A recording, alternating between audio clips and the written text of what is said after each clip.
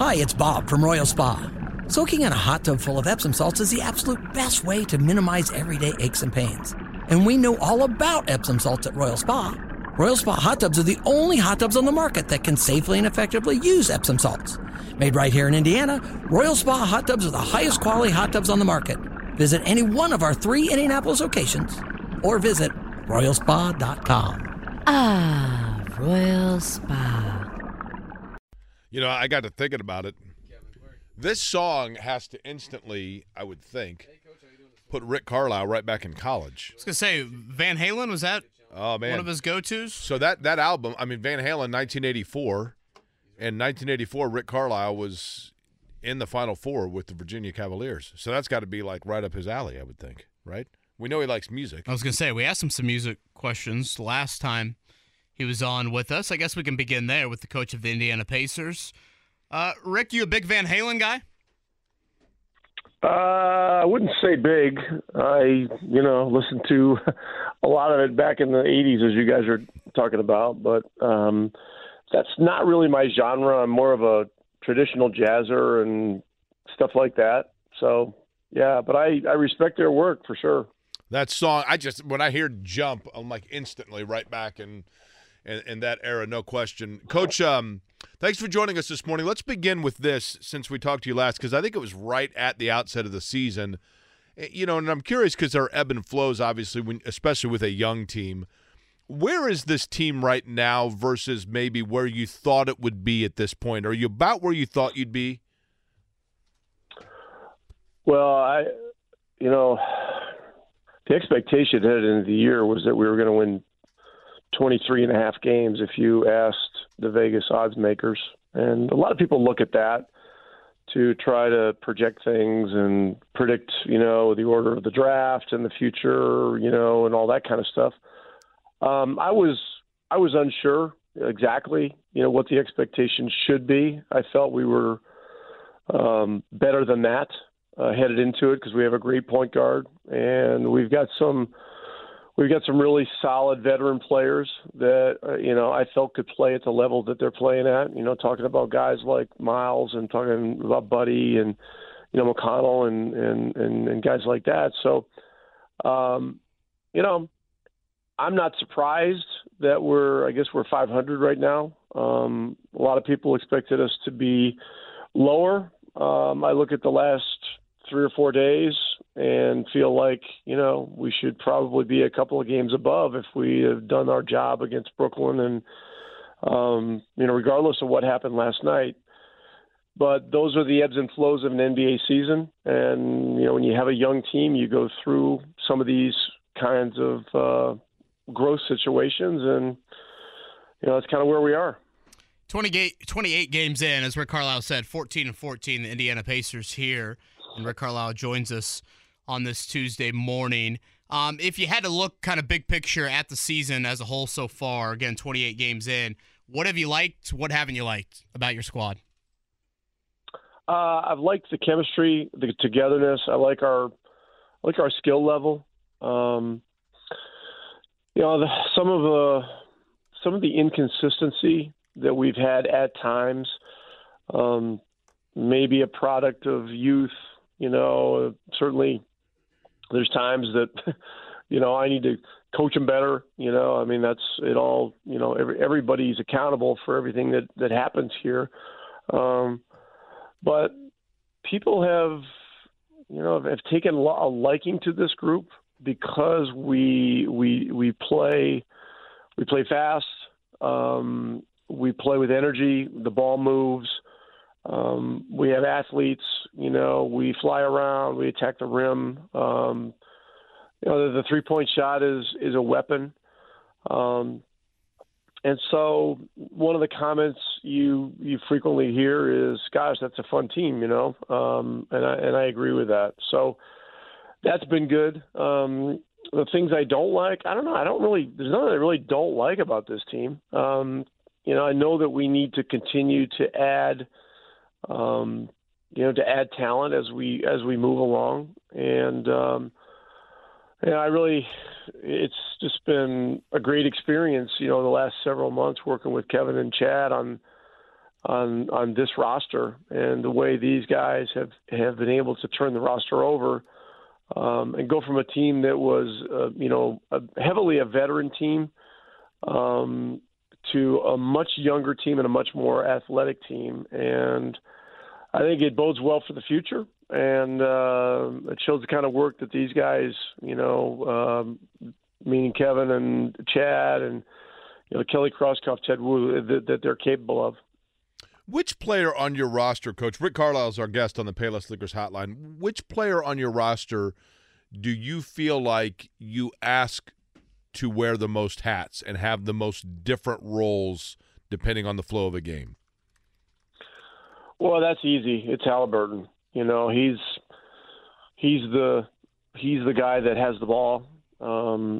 He's the guy that is really, I heard a great saying, axiom, whatever, a few years ago. I heard from Jim O'Brien, who did a great job taking over the Pacers during kind of their rebuild era before Paul George and Hibbert and those guys. And he said, and he was talking about the difference between being an assistant coach and a head coach. And he said, when you're the head coach, you're responsible for everybody's attitudes. And when you're the point guard, for a team, it's much the same thing. You have the ball. You have to have an awareness of, who your weapons are, who needs a touch now, who needs a touch, sometime in the next 2 or 3. And in a sense, you're kind of responsible for everyone's attitudes on the floor. And so that's a huge responsibility. He's had a monster year so far. I mean, his numbers are ridiculous, with, 11 assists a game and scoring a lot of points. He's played at a super high efficiency level. Last night we saw, a team come in here, Miami, and really made a concerted effort to, take him out and make it really difficult on him. He had a very frustrating game offensively, only scored 1 point, but he was still +7 in the game, which gives you an idea of what great players do. If they can't get involved scoring the ball, they find other ways. They move it, they get deflections, they make sure the team's running. He did a lot of different things that put him in a plus category last night. And next time we play these guys, we're going to have to do some things to help him get going. But I think, getting back to your question, he's the guy. He's probably our leader in minutes. And so a lot falls on the shoulders of the starting point guard. Be the Pacers and Warriors tomorrow night over at Gamebridge Fieldhouse. Rick Carlisle with us here on the Payless Liquors Hotline. Rick, going back to your guys' trade with Sacramento last year, I was probably at fault for this, certainly. When the trade happened, I looked at it more Sabonis for Halliburton related, and I didn't give Buddy Hield enough credit. Then you started to look a little bit deeper into Buddy's career. The dude is available, he's durable, and he is such a weapon, I would think, on a scouting report, just with how consistently he's able to stretch the floor. What has he meant to you guys, and in particular, a very young backcourt around him? Yeah, it's a great point. He's a guy that gets overlooked. He's been, I think, unfairly maligned, in his career for, probably assortment of different reasons. But what we have found, and, beauty is in the eye of the beholder, we have found is that this guy has an indomitable spirit to compete. He lives in the gym. On game days, we generally do our walkthroughs in the afternoon before the game because just to minimize travel, we got a lot of guys that live up north. And, he'll be in here in the morning regardless. He comes in at night, and he doesn't want to hear about not playing. He tweaked his ankle in a game it was a couple games ago, and our trainers asked him about it, and he said, "No, I'm good. I don't want to talk about it. I don't want to talk. I'm good. I'm good. And so, yeah, he plays. And so, it's part of the culture that we're building here is, guys that obviously are good players, but guys that love the game and want to play. And, he sets a great tone and a great example. And he has always got just a positive, good energy, regardless of the situation in the game. He's always in the huddle saying, "Hey guys, keep believing a lot of time." So he's been very good as a leader here as well. Coach, when you look at young players, and I'll specifically point to Benedict Mathurin, who obviously is going to be a very good player, but when you look at young players that get off to really good starts, and then ultimately, and it happens inevitably, I mean, you were a player, so I'm sure you can relate to this from your playing days as well.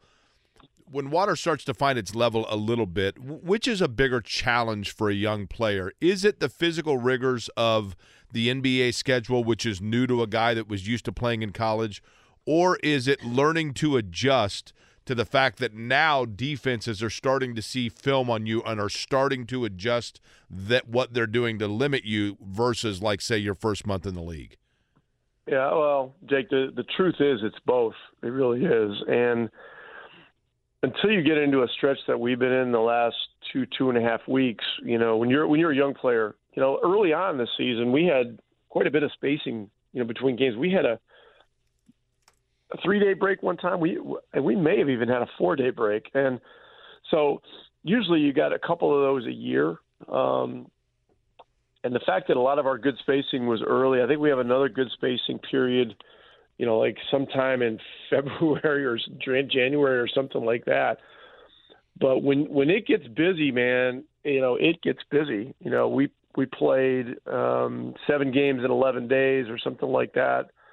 On the road trip, came back, and then we played 3 and 4 nights, and then all of a sudden you're looking at 10 games in whatever the minimum number of days is, 15 days or something like that.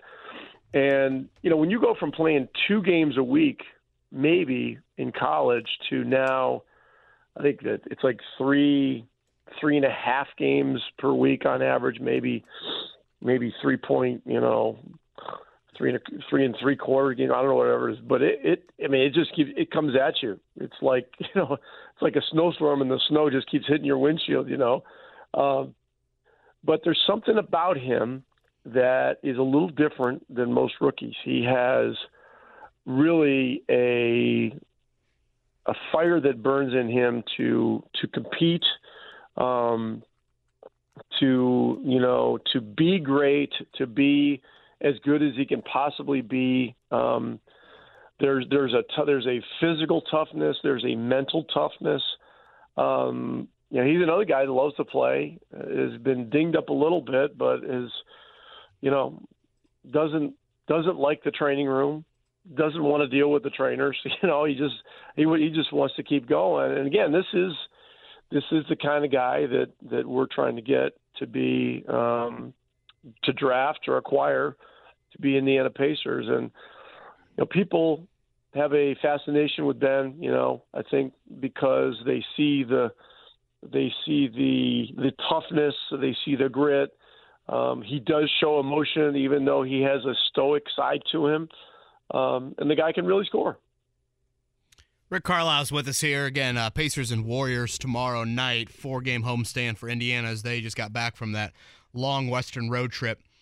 He's with us on the Payless Liquors hotline. The other rookie, I think deservedly so, Rick, a ton of attention for Andrew Nembhard over the past couple of weeks. Seems like you've thrown him into a lot of different situations, and he's handled them quite well.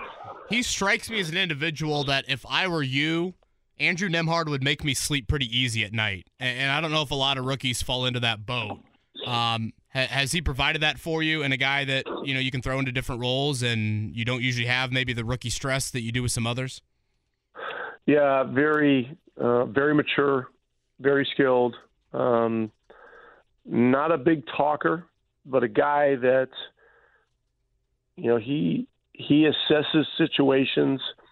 He learns very quickly, and he figures things out. His college coach told one of our scouts, when our guys were looking at him over the last couple of years, this guy, his term was, this guy figures things out. You know, you present, you know, a set of problems or challenges. He figures it out as quickly or more quickly than any player he's ever had at Gonzaga. And Gonzaga's really established a major big time program. You know, and this kid played with Suggs and he played with, you know, a lot of other really high level players when he was there. He has gotten on the floor mostly because early on, I should say, because of his ability as a defender. He's been one of our top defensive players. You know, he and Neesmith probably are our two best perimeter defenders on the team, and we've got some other guys that are pretty damn good too. You know, Matherin's getting better. Buddy's been better than people think. You know, Chris Duarte has shown that he can, you know, play defense at a high level. And that said, you know, last night to start the game, you know, Nembhard's guarding Jimmy Butler, and you know, a week ago yesterday, we're playing the Warriors at Golden State, and he's guarding Curry, you know, and he had to play 42 minutes and really threw up a stat line really for the ages. If you're talking about, you know, some of the best performances ever seen for a 31st pick in the draft, you know, last week against Golden State. So he's been terrific, and he Halliburton, Matherin. I mean, it's a threesome of guards that really puts this franchise in a nice position, you know, moving forward over the next several years. Several meaning, you know, anywhere from I don't know, 4 to 10. Has So, Neesmith cemented himself in that thought process as well?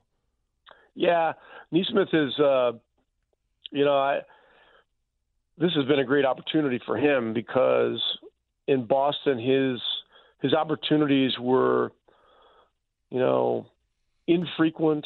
They weren't as consistent as they are here. You know, I classify him more as a wing player than, you know, one of our, you know, quote unquote guards. Right. But last night, you know, he started at the 4 position for us, and you know, he was guarding Hero, and then Nembhard's guarding Butler, you know, and those are two really good players, and that's 2 young players, you know, that are taking on some pretty big challenges.